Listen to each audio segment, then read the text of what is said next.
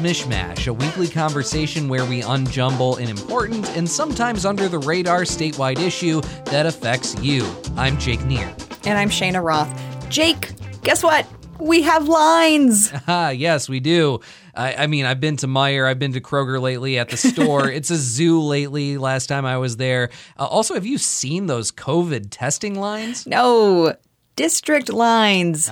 You know, those things that determine where you will vote and in a lot of ways what party will get the majority in the state house and senate and what lawmakers we will send to Congress, those lines. Yeah, okay, I got it. And it has been a really long road to get to this point where we have these new maps.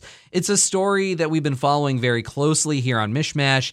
So now we have these maps after years of a ballot campaign, lawsuits, hours upon hours of public meetings, and now we're figuring out what it all means. And the reactions to this are, forgive the pun, all over the map.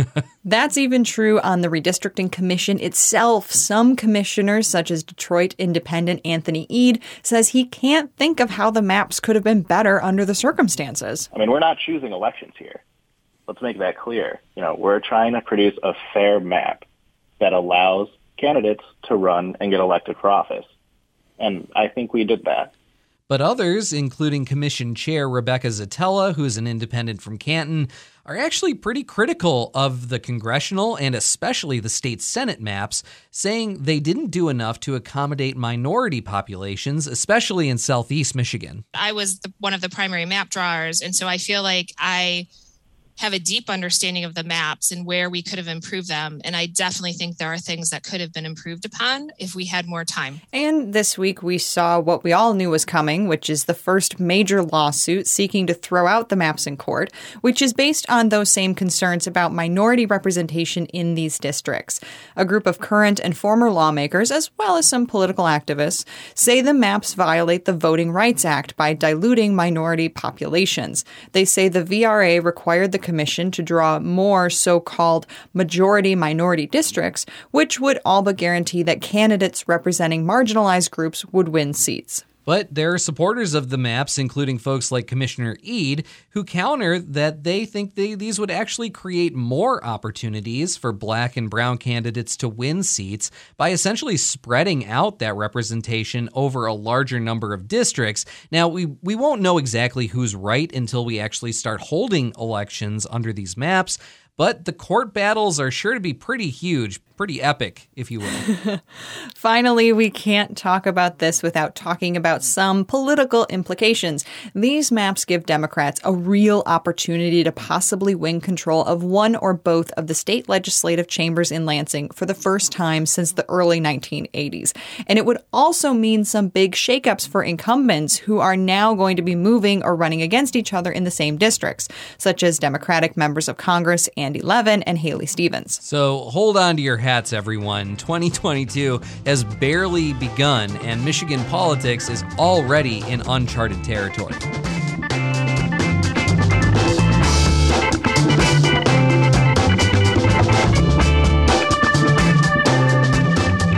Uncharted territory. I see what you did there, like maps and whatnot. Very nice. It's going to be another year filled with puns, Cheyna. Oh, lucky us. Earlier, you heard Redistricting Commissioners Anthony Eade and Rebecca Zatella talking about the new maps. They were talking on WDET's Detroit Today with Stephen Henderson. Yeah, that's right. And because we're always in the business of providing as much context as possible, we thought we'd play some of that really informative interview here. You can always hear the full conversation on the Detroit Today podcast or by going to WDET.org. But for right now, here's some of Stephen Henderson's conversation this week with two independent members of the Michigan Independent Citizens Redistricting Commission, Rebecca Zatella and Anthony Eade. So I am really excited to talk with both of you about all of the work that you did last year, but I want to say up front that we owe you a debt of gratitude as citizens, as fellow citizens here in Michigan for all of that work. When the maps dropped on December 28th of 2021, I took a second just to sort of marvel at how far we had come in a fairly tight window of time from where we were. And the difference in these maps, I think, really does reflect how thoughtful and how diligent the commission was in its work last year. So a huge thanks, I think, to you up front. But I do want to start with getting each of your overall feelings about the process that was used last year and the final products of that work now that you've taken what you hope will be your final votes. Rebecca, I'll start with you.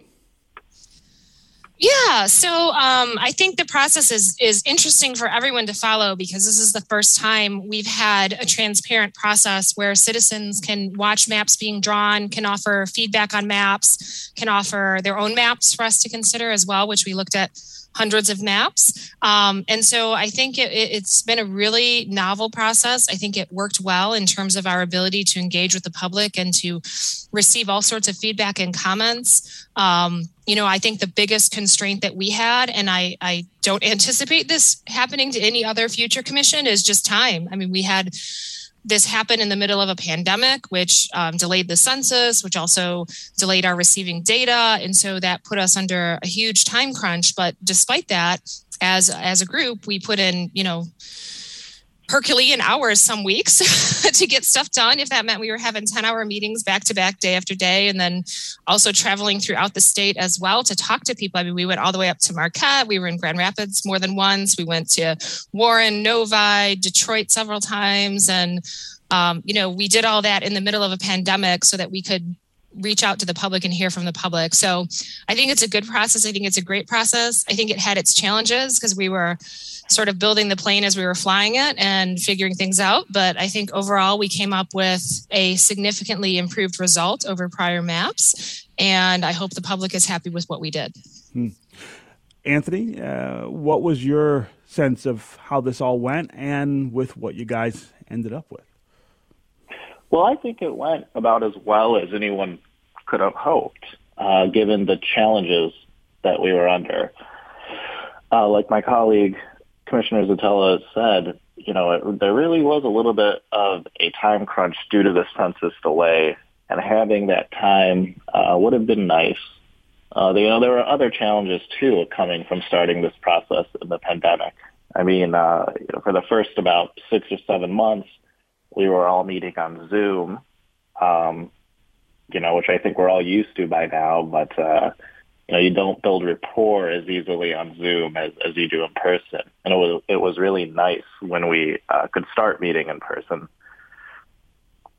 to get our work done. But, it really was an exercise in this huge experiment in democracy and on what can be achieved if you take a step back sometimes and let regular everyday folk, participate in this democratic process. So I want to say up front that there has been acknowledgement, even from some members of the commission, that, of course, these maps are not perfect. First, because nothing is, but second, because this process requires you to think about lots of different issues and inputs all at the same time and to balance them. And there is no way to balance them all in a way that everyone would be satisfied. At the same time, I think it is worth sitting and looking at the map and thinking about which issues got priority, which considerations got priority, and which were less important overall. I mean, there were a number of criteria that the commission had to think about. So I want to start with how satisfied each of you is with the maps, and what some of the ways are that you might be disappointed in the way they turned out. Anthony, I'll start with you this time. Well, I'm actually very happy. I think we have a set of 3 extremely fair, extremely representative maps that follow our criteria under the Michigan Constitution. as much as we can. I really think all three are quite good, for different reasons. But I mean, I'm very satisfied and I'm very pleased that we were able to collaborate and pick maps that we all collaborated on together. So Anthony, before I go back to Rebecca, do you feel comfortable talking about the things in these maps that perhaps you wish were different or better?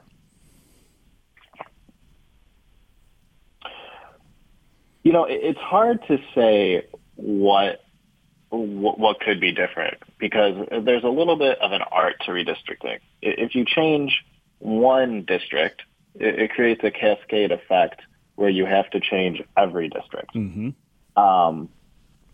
And so, some people don't usually, sometimes people don't understand the art of it, right? If you change one thing here, you have to change things everywhere. And sometimes that's not feasible because if you drew one district for any particular reason, you want to have that district stay in place. So I can't think of any at the top of my head. I think that's a really important consideration for people to understand too, that essentially it's kind of like a game of Jenga, I guess, where you're stacking these blocks to create a structure that achieves one goal, but also has to depend on achieving lots of little goals along the way. And if you pull the wrong thing out, the whole thing kind of collapses. It's all interwoven and it's all dependent on the other parts of the maps. Commissioner Zitella, you didn't vote in favor of the congressional map, so I know that there are things that you think could have been better, at least about that one. But I want to give you a chance to talk overall about these maps being imperfect and how satisfied you are with the final products. Yeah. So I guess I take a more critical eye than Commissioner Eade, and I know than many of my fellow commissioners. And again, I think part of my criticism comes from the function of time, and I wish we had had more time to make things better because, as Commissioner Clark said in our press conference last week, that I was one of the primary map drawers. And so I feel like I have a deep understanding of the maps and where we could have improved them. And I definitely think there are things that could have been improved upon if we had more time. So that's a concern. With respect to the congressional, I did state that I felt that both the Birch and honestly the Apple were preferable to how they treated Metro Detroit because, we have multiple communities of interest that we were trying to accommodate in those maps. And I felt that the Birch did a better job of both accommodating the African-American community and then also accommodating the Jewish community, accommodating the Asian community, accommodating the Bengali community, the Arabic community. And, I felt that did a better job of putting all of those communities of interest together in the way that they had asked for. And so to me, that map would have been preferable. That being said, I respect the decision of my fellow commissioners that the chestnut is the one they wanted to go with. And so that's what we have adopted. And again, I feel like it's 1,000 times better than anything we've had in the past. So, I'm not going to lose any sleep over that one. I do lose sleep over the Senate map. And I expressed my concerns about that during the meeting. And my concern really comes from an absence of data. And one of the things we heard in particular when we were in Detroit was the concern that we were looking at general election data and using that to determine what the percentages were that we needed as sort of a range to create opportunity districts for African-American individuals living in Detroit. Mm-hmm. And much of the criticism we received is that you can't just look at the general election, you have to look at the primaries. And so the problem with that is there's just an absence of data on the primaries because of we were looking outside of Wayne County to draw these districts. And so the data is absent. And some of the data that we had, I think, was a little concerning on that point. But there was just an absence of data to definitively say, yes, these targets that we aimed within were going to be able to support African-American individuals having the ability to elect candidates of choice. So it was something I mentioned in the meeting before we voted on it. It's something I still have a concern about. And really, it just comes to, it wasn't an absence of good faith on our part. We worked with the data that we had to come up with, we think, was the best solution.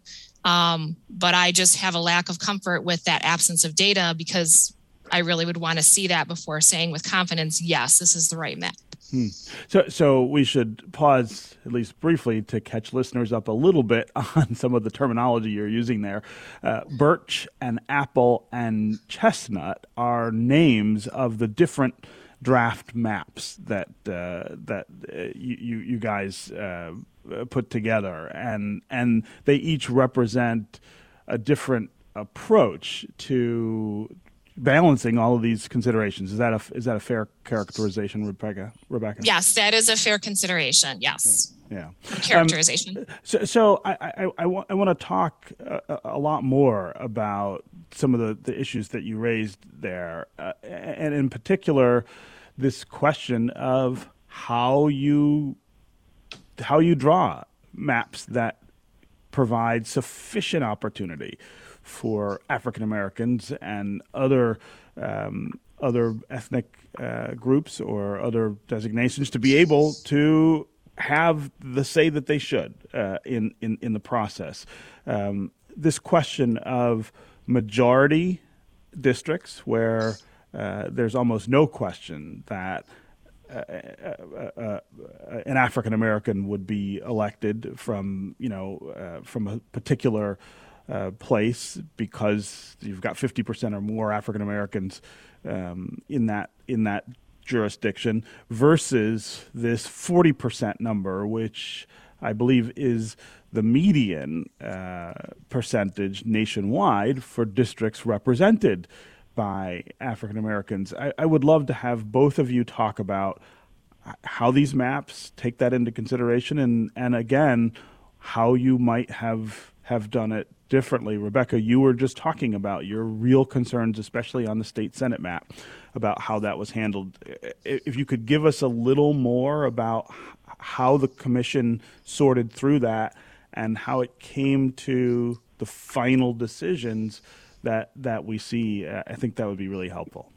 Yeah. So in order for us to comply with the Voting Rights Act, we have to conduct an analysis of, is there racially polarized voting? And so we did do that analysis. We hired an expert, and the expert did the analysis. And based on her report, this was Dr. Lisa Hanley, she found that for the general elections in Michigan, in Wayne County in particular, that if a district has 35%, what we call BVAP, which is Black voting age population, that is sufficient of a percentage in order for individuals to elect their candidate of choice.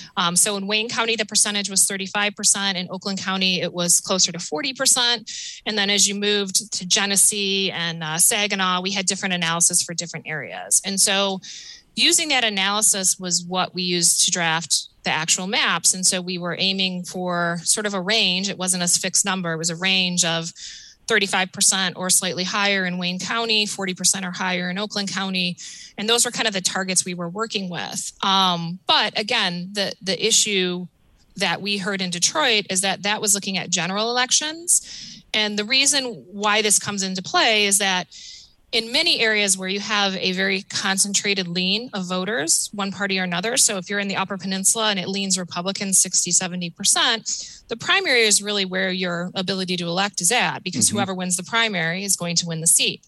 And so that's what we were hearing from the voters in Detroit, that just looking at the general election isn't enough, that you have to look at the primaries and see what percentages in the primaries impact the ability to choose that candidate of choice. And the problem with that is the data is just lacking, because there isn't a lot of primary data, and there isn't primary data outside of Wayne County that you can sort of compare to what's in Wayne County. And so the concern was raised, but there just isn't data to address it. And so we proceeded with the general election data to use that as our framework. But I still think the concern that was raised was legitimate. It's just, unfortunately, we didn't have a way to dig into it deeper because there's just an absence of data. So I think we did the best with the information that we had, and particularly the time constraints we had.